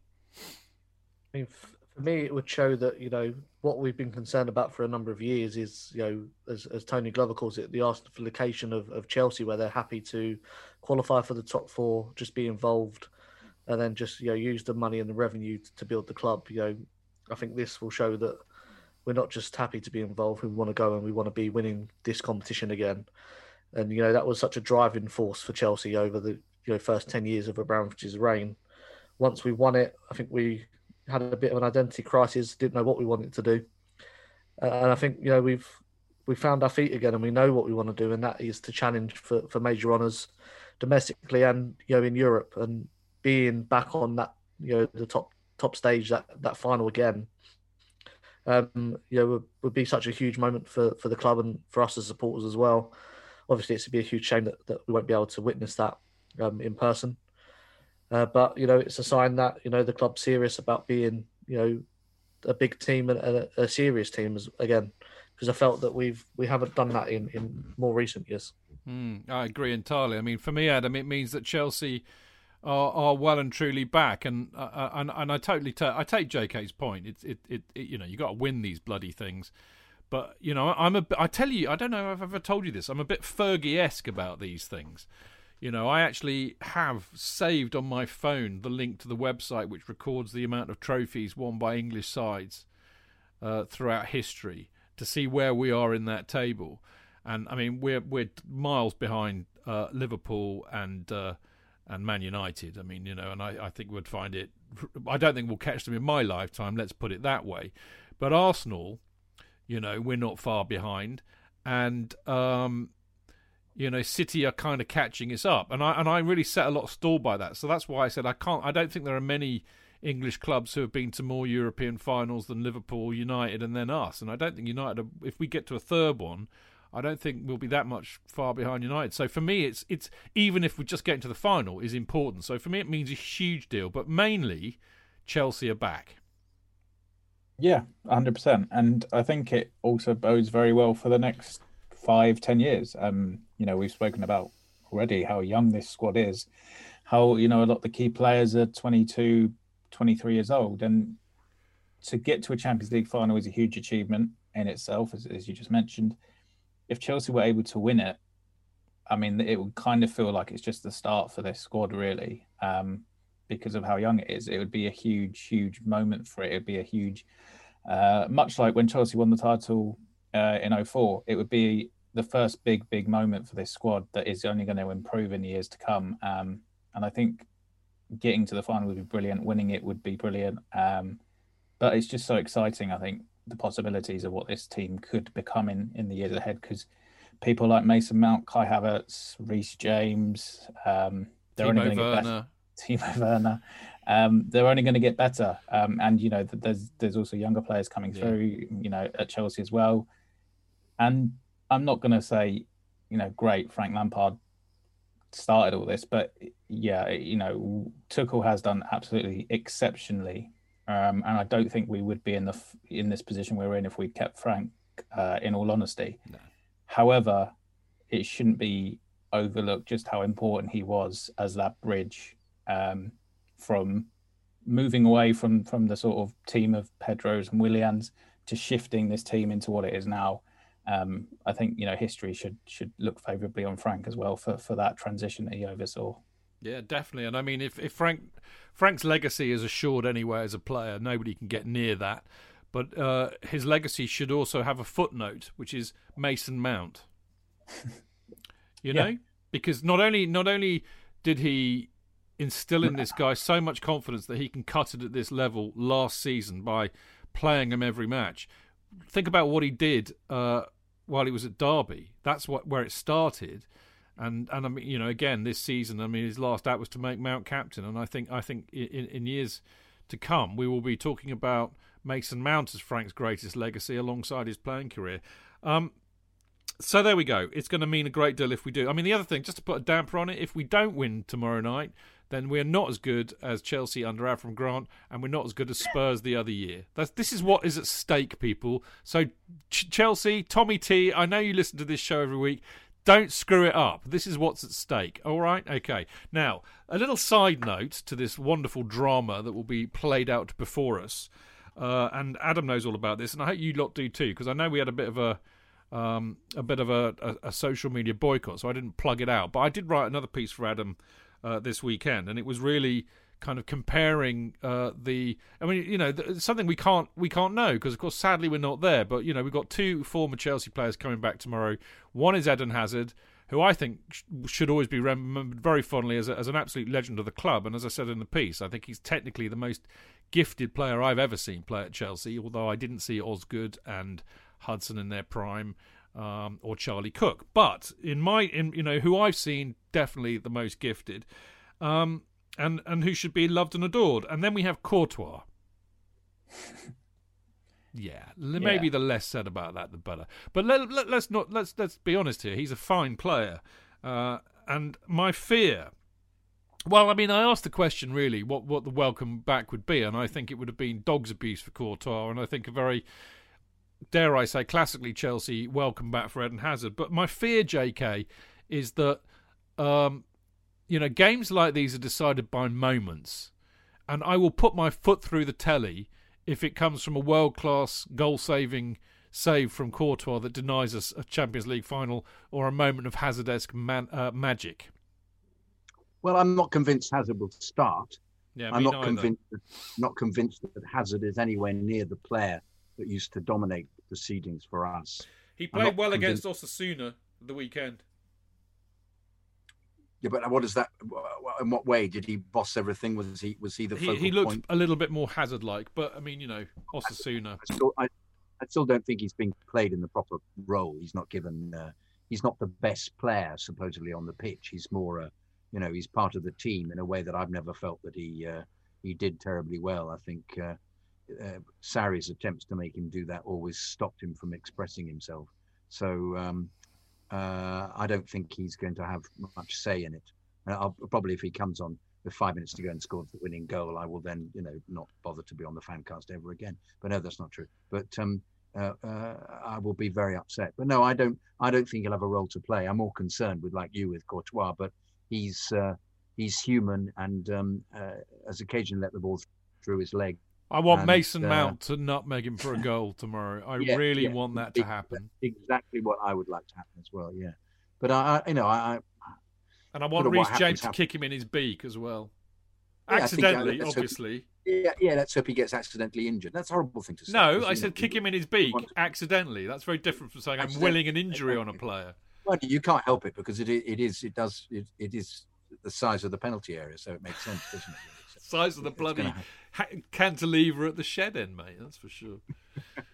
But no, he's obviously become a better player. Do you know what? We could basically kidnap him, stuff him, and put him up on the old East Stand and replace George Hilton. He could be the weather vane, He could sniff out a storm for miles, couldn't he? I think we'd spend a lot of time in prison. I'm not convinced I'd like to do that. Okay. Much, but, I won't volunteer you for this action then. No, that's okay. Then you deny all responsibility after I was plausible deniability, mate. Anyway, before we go off on one completely here, he's a great goalkeeper, but he hadn't. Nobody had scored against him at their little training ground, had they? And we scored against him for the first time for 16 games or something.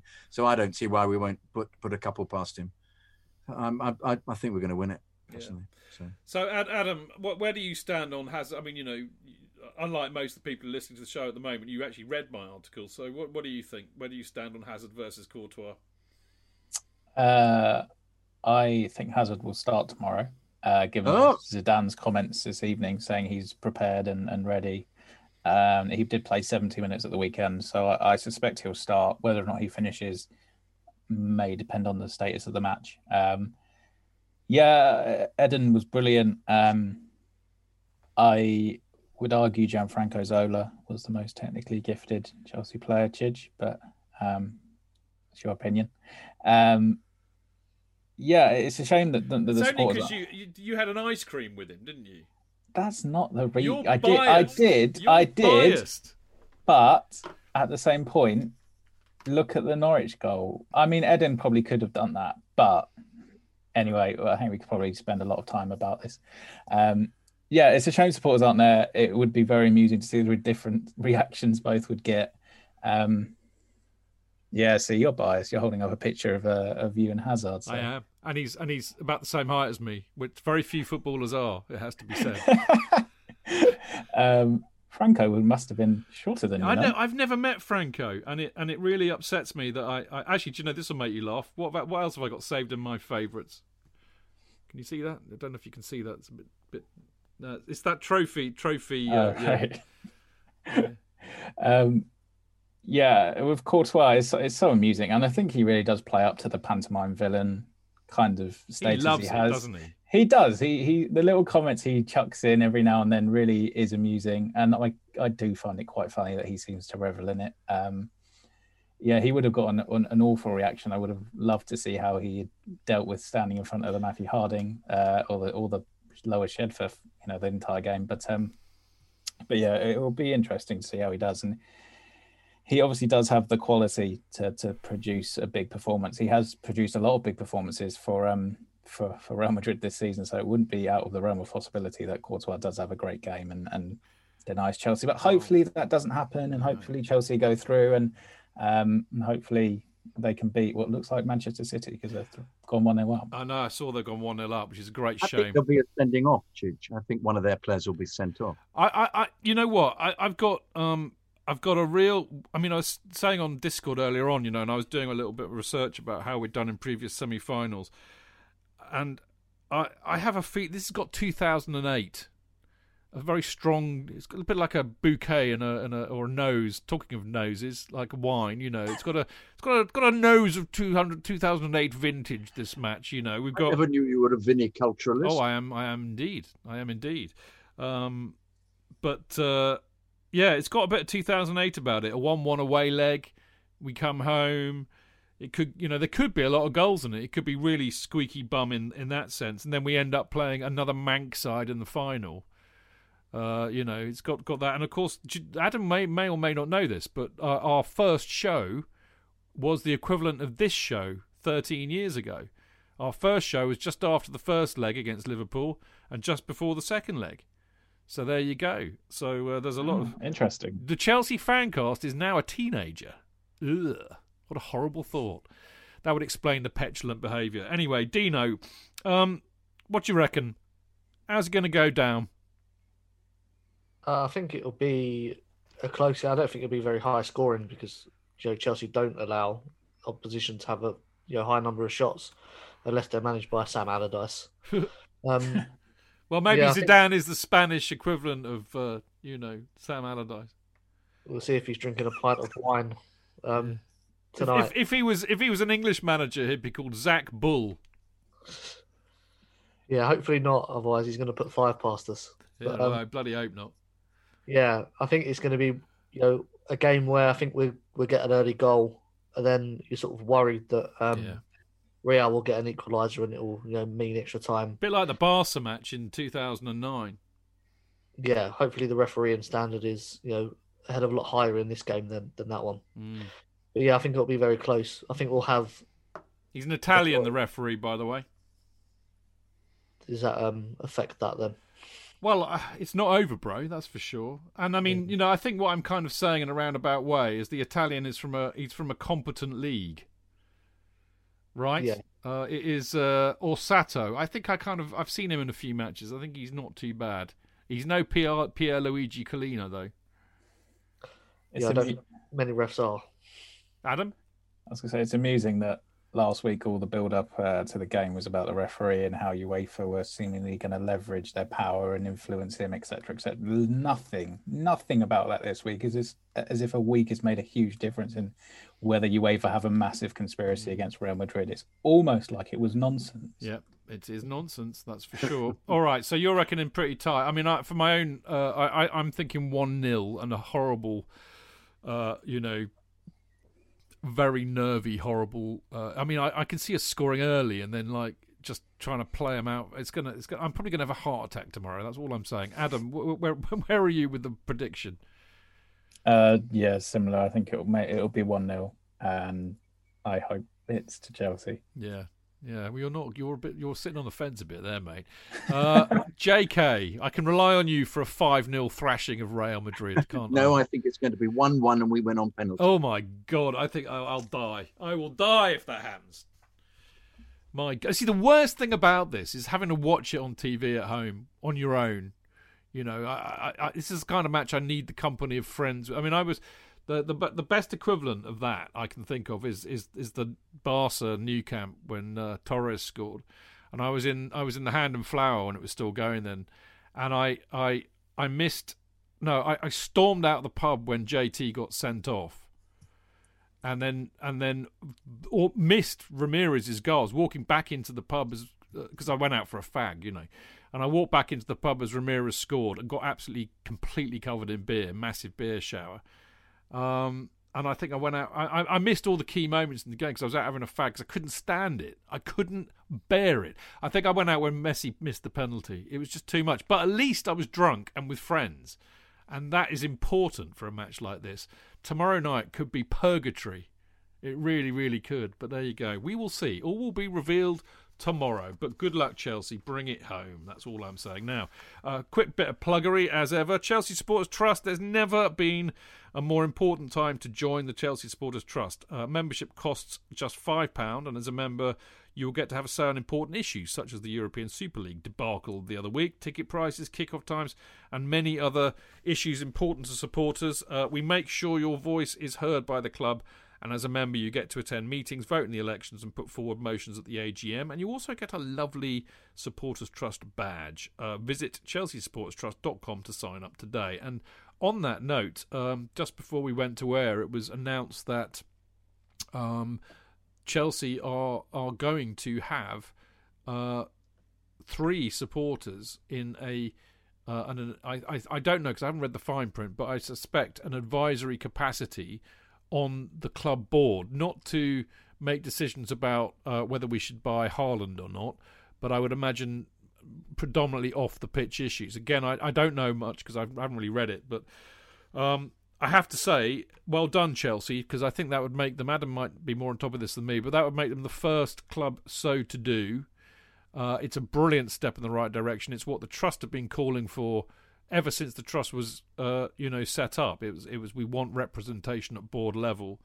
And, fair play to Chelsea. Once I've read the fine print, I'll do more on this, but well played them. They've heard us. They've listened. It's what we've been crying out for. The devil will no doubt be in the detail, but I have to say, Adam, that's a huge step in the right direction, isn't it? Yeah, it's a massive decision by Chelsea. It's a very welcome one.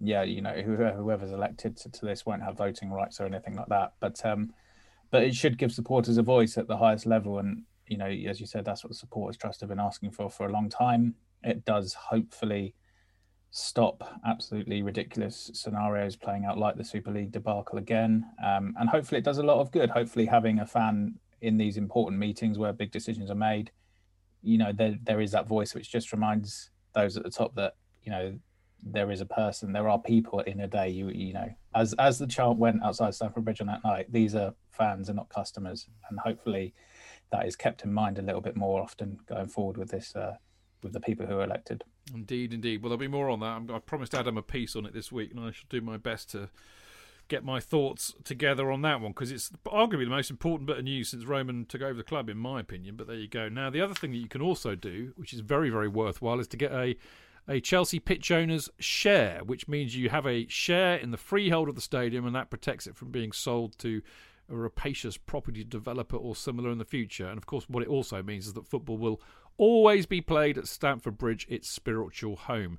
Shares are priced between about 31 quid for an electronic share, right up to about 200 quid for a framed signed pitch, which is presented on the pitch. And there are various price points in between. So there's a price for everybody, and they're well worth getting one.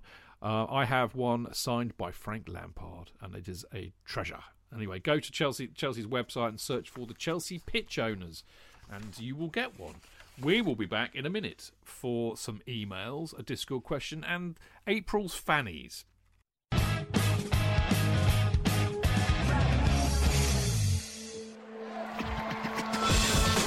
Real fans, real opinions. I'm Jason Cundy, and you're listening to the Chelsea Football Fancast. Up the Chelsea! Footballfancast.com.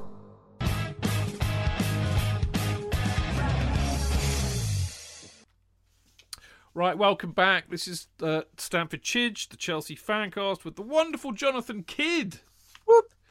The equally wonderful Dean Mears. Good evening. And the brilliant Adam Newson from Football.London. Now, JK, we have an email. We have two brilliantly written, because they're short, emails, and the long-awaited the next instalment of Donal. Oh, wow. Good old Donal. My email initially has the C word in it. So Gareth. I know in the past that I've Gareth expressed that, but I will be circumspect. It's also written by an American for avoidance of doubt. Oh, so I could go, I could make the vowel different, couldn't I? Just don't say it. No, I wasn't going to. But if you wanted me to say it, I'm not that you do. I know you're shaking your head in disbelief, but I'm saying I could actually give it an American vowel, which would soften it in some way, just because it would be rather than Anyway, Alex Greer. I wish I had something more elegant to say, but I submitted my CPO application tonight for one share. Whoa! Thanks to you all, I'm an American legacy supporter since 2008. Americans are fucking... We have no place owning English clubs. Best regards, Alex Greer. Yeah, brilliant sentiment, Alex. And well done you. Right, this is from Colin. He says, guys, the dog, Spodge, and I are still enjoying the Fancast. Just a quick one on Werner. Is it possible that we have the wrong Werner? And in fact, we have purchased Tim O'Werner, who is believed to be living at 43 Acacia Avenue somewhere in the UK. Keep up the good work, Colin. Well, as it happens, Colin, I agree with you, because I think it was me what first coined the term Tim O'Werner, and I'm delighted to announce to the world in general that I was on the Saturday warm-up on Talk Sport with Max Rushton and Charlie, whatever his name is, and I said that. I said, actually, I think the problem is we don't actually have the real Tim Werner. We've got his Irish cousin, Tim O'Werner. Because Charlie's a comedian, quite a nice bloke, he laughed. He thought that was hilarious. So There you go. I've outed it. I've outed it publicly, as it were. Anyway, JK? Right. Donald Foley. Can I just say one moment before we start this? In regards the fans on the board, it would be interesting to see how this pans out, because it would be so easy for them to place lick spittles. No, it's going to be elections, mate. The three supporters are going to be elected. By whom? By the supporters, I would presume. But do we know that yet? Anyway, I just said lick spittle and I didn't get a reaction. So you're supposed to go, ooh. Ooh! Thank you very much. Dean's gone. That just shows that Chelsea. He ran away, mate. You scared him off. He ran away. Anyway, Donald Foley. Listening to your Monday night's entertainment a couple of weeks ago, possibly after the West Bromwich Albion debacle, I heard you all discuss some of the old classics of children's TV. Many of these were the characters and programmes of Oliver Postgate, and it took me back to December 2008 when he sadly passed away. The 8th, to be exact. Now, proper Chelsea fans will immediately remark to themselves, wasn't that the day before we beat FCFR Cluj 2-1 at home in the Champions League? They would, of course, be right. And as we head into another Champions League semi-final, that night marked a step along the way to one of the more notorious semi-final nights in that trophy's storied history. In one of those serendipitous moments, that enrich our lives, it so happens that several weeks ago, I was sorting through old papers and journals, and there discovered some pages entitled The Oliver Postgate Memorial 11. Yes, all those years ago, I had seen fit to post on the old chelseafcblog.com, brackets, the loins from whence sprang the podding shed, close brackets, a personal valediction to the great man. It took the form of rendering the team that took the field against the Romanians as characters from the world of Oliver Postgate's vivid imagination. They covered programmes such as Pogle's Wood, Noggin the Nog, Ivor the Engine, The Clangers, and Bagpuss. Many of these will make no sense to the younger listeners and those who grew up without the aid of such televisual gems. They also won't make sense to anyone else, being the products of some twisted vision that allowed me to see something of the players in each of these characters. So I appreciate this may have limited relevance to the lives of most FanCast habitués. Adam's gone. But put your cares and woes to one side for a moment and stroll a while down the leafy lane of memory, shaded on one side by the works of Oliver Postgate and on the other by the history of our beloved club. The words allied to each character seeks to either highlight some well-known, to me, aspect of the player or their performance on that evening, and it bears repeating that many of these players were on their way to that tumultuous night at the bridge some months down the line. I should emphasize that the descriptions were taken from several websites dedicated to his work and are not my own words. Peter Cech, Owen the Signal, Ivor the Engine, set in Wales, I seem to remember. Owen the Signal inhabits, actually he didn't do it like that, he went, Owen the Signal inhabits a signal box near Ivor's shed and makes an occasional cameo appearance in the episodes. Jose Basingwa, Mr. Dinwiddie, Ivor the Engine.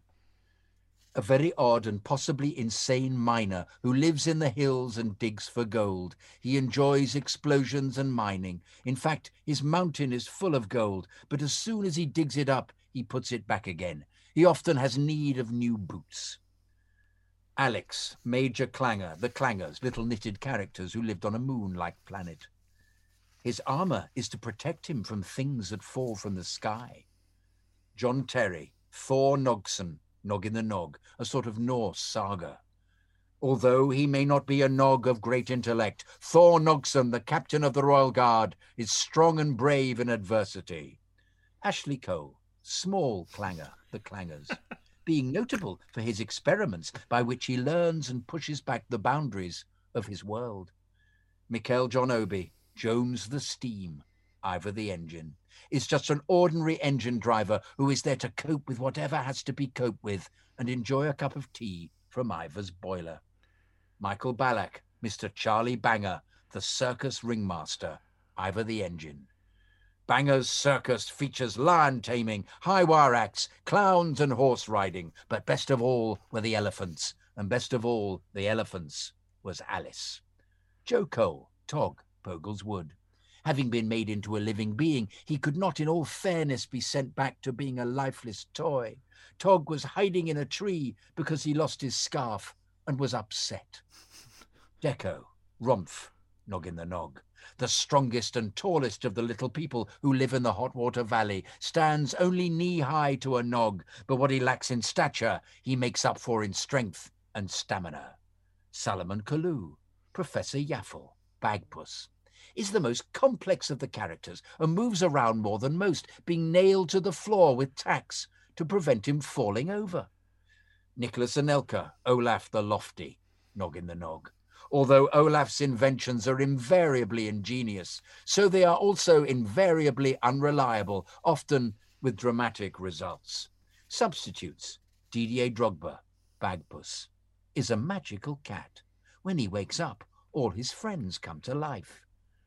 Giuliano Belletti, Hedge Pig, Pogle's Wood, had little to say, but later in Pogle's Wood, his role developed into a speaking part.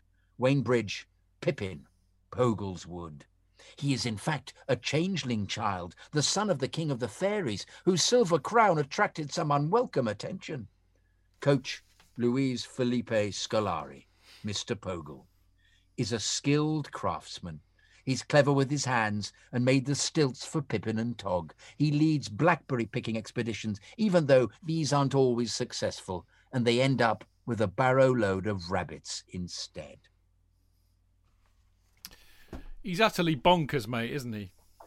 Well, the trouble is I was thinking I could give them each of them a specific voice, but Oliver Postgate just did it as Oliver Postgate all the way through. You know, you'd like to say Mr. Pogle. Well, Mr. Pogle was just there. It was, and Oliver Postgate had this rather lovely way of expressing himself about the characters. I met him once as a narrator. I met him once at a BKSTS do. Oh yeah, absolutely delightful man, and he was. Lots of people my age saying, "You're my hero from when I was a small boy. I used to love your programs." This has been totally lost on Adam and Dean, who I don't think I've ever seen either of them as bored as they've just been on the program. Talk about going over their heads, mate. Honestly. Well, I wonder whether, as I say, I should have given it a bit more. No. You read Nicholas Anelka. I should have made him Olaf the Lofty French. Mate, I could have made. You read it. You read it as wrote. You read it as wrote. Anyway, dear old Donal, I think that was borderline genius, mate, and well done you. It made me hoot with laughter when I read it. So there you go. Now we've got a question from Discord. Yeah, Eddie Mark just said, folk listening to this wondering what the fuck is this Pogle's Wood? No, it's the Chelsea FanCast. With Noggin the Nog. Anyway, Kenroy, dear old Kenroy's asked a question. He says, are we actually overachieving this year? Overachieving even. Seeing that the team is not the finished article and we are not where we're meant to be, considering that the expectations and outlay on the attack, we are, in a sense, underperforming, but not underachieving due to Tuchel's master contingency, the defensive clinic. We are achieving goals higher than we set, yes, but based on the fact that the team needs improved performance from midfield to front, are we surpassing what would have been a logical outcome? That's a complicated but brilliant question. Adam, what say you on that? In the Champions League, definitely. I don't think anyone would have expected us to have got to the final this year. In the Premier League, probably somewhat underachieving, given the investment in the squad last year. I think there was perhaps an expectation that Chelsea maybe not challenge for the title, but would probably qualify for the top four without too much trouble. And obviously that isn't nailed on yet. So on the whole, yes, I do think Chelsea have overachieved this season. But that's largely because of the Champions League run. I think if we had got knocked out by Atletico or something in the last 16, we probably would be where we kind of expected to be, or maybe even a little bit below at the start of the season.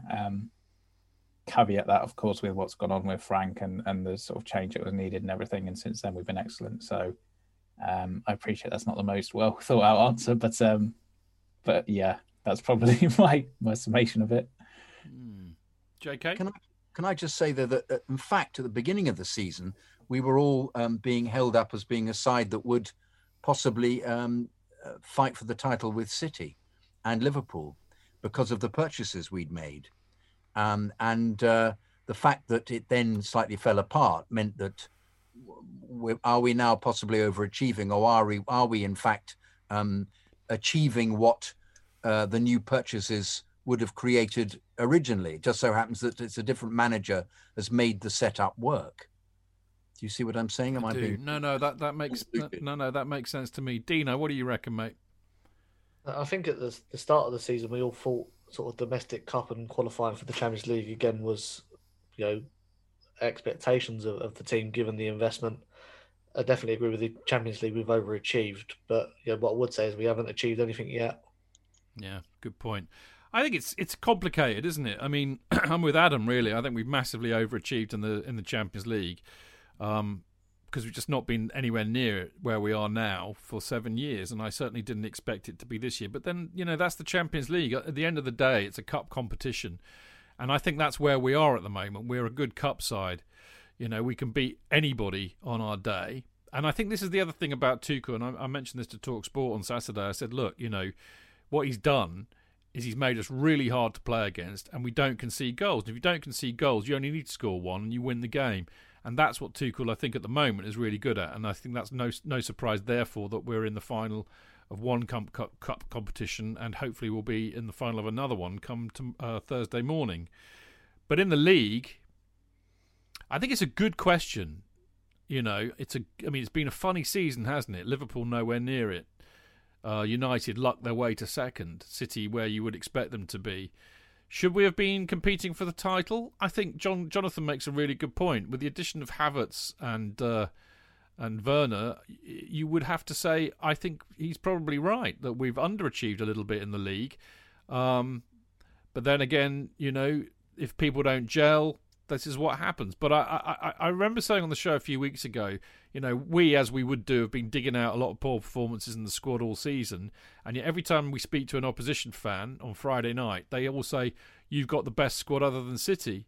And I think actually we're beginning to perhaps realise that that's true. And if that's true, then I think we're underperforming in the Premier League this season, even if we finish fourth or third. So there you go. Kenroy, blinding question, mate. Keep them coming on Discord, people. Right now, almost drum roll time.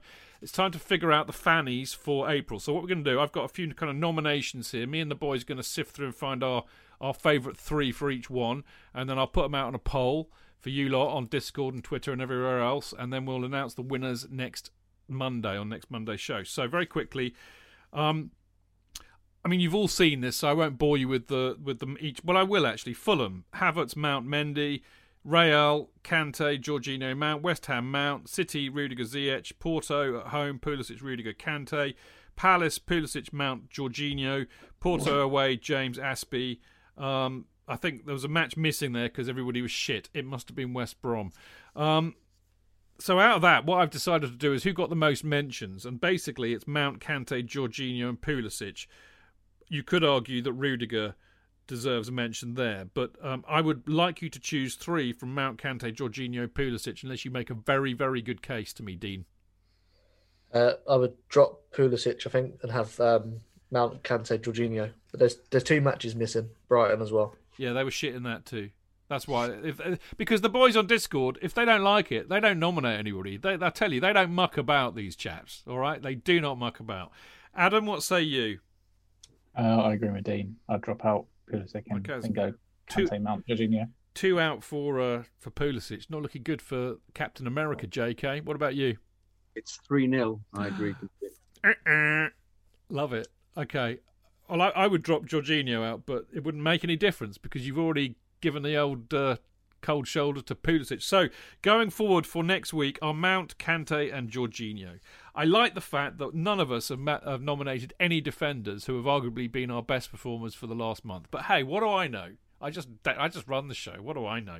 Right, salary moment, a little bit easier. We need 3 from the following. Tuchel dissing Thibaut Courtois at the end of the match. Courtois came up to shake his hand and he completely blanked him and shook Eden Hazard instead, which I thought was priceless. Porto's manager Conceição getting 2 yellow cards in consecutive games, yellow card on each for being a gobby shite. Tuchel telling Pepe to fuck off after the Porto match, which again I thought was just brilliant. Proper Chelsea excelled. Mason Mount facing down Zaha in the Palace game. And the last one, I don't remember this, but the boys on Discord swear blind by it. Timo running with the ball, leaving it behind him and not knowing where it went, which made them laugh a lot. So 3 from those 5. Adam? Tuchel ignoring Courtois because that was hilarious. Him coming up with face to face with Pepe, although I don't know if he told him to F off, to be allegedly. But yeah, that was very amusing. And yeah, Mount facing down with Zaha. Because Mount said so. I can't remember what Mount said now. It was picked sort of lip read, amateur lip read, and I can't remember what he said, but it was quite amusing. I remember. Probably that much money for Man United, you're having a laugh. Dino. Yeah, my picks would be the same as Adam's there. Goodness me, it's good. JK. First Tuchel dissing Courtois. Yep. Tuchel telling Pepe to fuck off, Yep. which I thought was great. There was a lot of confrontation, a lot of finger pointing. But my favourite, of course, is Timo running with the ball, leaving it behind, not knowing where it went, which I have to say is something he does practically every game. So I'm not convinced it's a moment. It should be celery moments with that. I also felt Timo attempting to do the overhead kick and kicking the ball into his face at the weekend was one of the funny moments as well for me. Didn't make the cut, mate. But, no, he didn't. He didn't. But I think anything involving Timo, I'd vote for. All right. Well, I tell you what, I love Viva la Difference, JK, but I'm going to go for the same as Adam and Dino on that. So those 3 will go through to the final. And the last, but by name, we got 6 Guinness nominations. All right, a moment that makes you feel vaguely sexual in a match, Adam, as you well know. Maybe you're not allowed to feel like that in the press box, but in the stands you certainly are. Right, Fulham, and we are going to include Saturday's match because I erroneously included it and it's too late to change my mind now. So Mount's touch stroke pass, Mendy's save, Real Pulisic's goal, City Werner's pass for the goal. If you remember, Ziyech scored it. Porto at home, Jorginho nutmegging 2 players. Palace, Havertz flick over the defender. Porto away, Mount's turn and goal. JK. We have to do 3 of these as well, do we? Yeah, pick 3 out of that lot. Well, definitely Mount's touch and pass. Quite absolutely phenomenally brilliant. Yeah. Should win it. Superb. I think that the Pulisic goal is more what it represented rather than the goal itself. It was great though, so I'll have that one. I really like that one. And the Havertz flick over the defender, which is a shame he didn't score the goal with it because it was brilliant. So they'd be the 3 for me. Okay, Adam. Yeah, I'd go Mount's touch and pass against Fulham, Pulisic's goal against Real Madrid, and Mason's goal in the first leg against Porto, his turn and finish. Gotcha. Dino. I'd go with Mount's touch and pass, Pulisic's goal, and my last one would be Mendy's save against Fulham. Gall blimey. Okay, this is really good. So definitely Mount's touch and pass, second Pulisic's goal, and then we've got a tie between Havertz's flick and Mount's turn and goal. And as I'm the chairman, I get... And Mendy's save. No, but he only got 1 vote. Oh, did he? Sorry. There's 2 each for Havertz's flick and Mount's turn and goal. Sorry. And I would love to vote for Havertz's flick because it was definitely a very sexual moment. But it was a bit, I almost said a joke which probably I would get away with these days, so I won't. Not allowed any religious jokes. So I'm going to go for Mount's turn and goal. All right. So there you go. So those are the 3 that are going forward. Gentlemen, you've been utterly fantastic tonight. Well done. And I'm afraid that is, in fact, all we've got time for. So me, JK, Dan Silver and Sam Inkersol from Football.London will be back on Friday for the preview show with assorted guests at 7 p.m. live on Mixlr. And we will be looking back, of course, at Chelsea's match against Real Madrid tomorrow night and ahead to Saturday's match against Man City. Hopefully we will have you great news to bring. And next Monday, JK and I will be joined by, look at this for a lineup, JK, blimey, Clayton Bierman, the housewife's choice, Yes. and the legend that is Marco Worrell. Oh. Goodness me, we'll have to be on our A game that night. Now, we'll all be looking back at the Man City match and ahead to Chelsea's midweek match against Arsenal. I mean, it's 2 matches a week. The games just keep coming, don't they? Now, don't forget to check out Dean's Went to Mow Kings Meadow podcast on the Chelsea FC women's team. You know he does a great job, as we keep telling you. And he does. And the FanCast, as you know, is available as a podcast, as is Went to Mow Kings Meadow, on chelseafancast.com, Acast, Apple, SoundCloud and Spotify, as well as other podcast distributors. So there you go. Now, as you all know, we've got a bit of a Patreon channel going on, as does Dean, actually, for Went to Mow Kings Meadow, don't you, mate? How do they find you on Patreon? Just patreon.com/Went to Mow Kings Meadow. Slightly different format to what the FanCast offers, but well, we don't offer anything, value. so it couldn't be hard. Yeah, so we offer sort of 2 tiers. One is just a small donation to help. You have tiers? Yeah. And one Tears is, for me, as you should call it. Yeah, if I could, if Patreon would let me. They seem tight on their copyright. Yeah, and one is some exclusive stuff they can get from joining up on there. Brilliant. So yeah. So there you go. He's been going for 3 or 4 months, and he's already offering more on his Patreon account than we are. I feel humiliated. Actually, it's not entirely true. You do obviously get automatic entry into the fantastic Discord group that we have, and also Dean has a Discord group for Went to Mow Kings Meadow, by the way. But also, if you want one, I will send you a mini Kerry Dixon banner, a replica of the one that sits in the Matthew Harding end. And when I get the next delivery, of course, because there's a whole batch to go out from people who ordered them ages ago, and then we've got another batch that hasn't arrived yet, but hopefully will soon. But you get a Kerry banner and a membership of the Discord group. You can donate whatever you like. We don't have tiers. Oh no tiers for us. It's whatever you like. You know, as little or as large as you like. We don't mind. We just love having you on board, and we really appreciate it, because you know, believe it or not, there are costs associated with doing this, and it helps to pay the bills. So thank you. We love you all. Now, there was a few emails this week, as you know, which we love to get. By all means, send them through to chelseafancast@gmail.com. Of course, we're on @ChelseaFancast on all the social media, Instagram, Twitter, Facebook, so you can send them there as well. And, of course, on Patreon and Discord too, as you well know. You can follow us @ChelseaFancast, me at Stanford Chidge, Jonathan at Jonathan Kidd, Dean at Dean Mears, and Adam at Adam Newson. And there we go. That's it. Dino, great to see you, mate, as always. Yeah, always a pleasure, and thanks again for the continued support of Went to Mow Kings Meadow. So without you, it wouldn't be published, or people won't be able to listen to it. So you do the hard work. I don't. You do the hard work, mate. I do the easy bit. It's fantastic. Really, I can't tell you how proud I am of you for putting it together. It's a cracking show. Well done, mate. And it goes upwards on a trajectory that is brilliant. Adam, as always, a delight to see you, my friend. Thank you very much for having me, guys, and for letting me stick around as always for a couple of hours. No, it's a real pleasure. We love getting your insight. Good luck tomorrow, both of you. JK, my old bean, how lovely to see you all. It's been an adventure, this episode, let me tell you. It's been even more entertaining than an episode of Nog in the Nog and Pogleswood put together. Oh, dear me. Well, I was a great fan of Ivor the Engine, of course, and I'd like to do my Ivor the Engine impression. Well, quickly, because I've got like 2 minutes.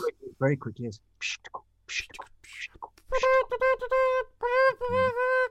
There you go. On that weird note, I'm going to say thank you, everybody, for listening on Mixlr. As always, we love to see you in there. It's been brilliant to have you in there. Thank you to those listening as a podcast. We'll see you on Friday. Until then, keep it blue, keep it carefree, and keep it Chelsea. Up the Chelsea!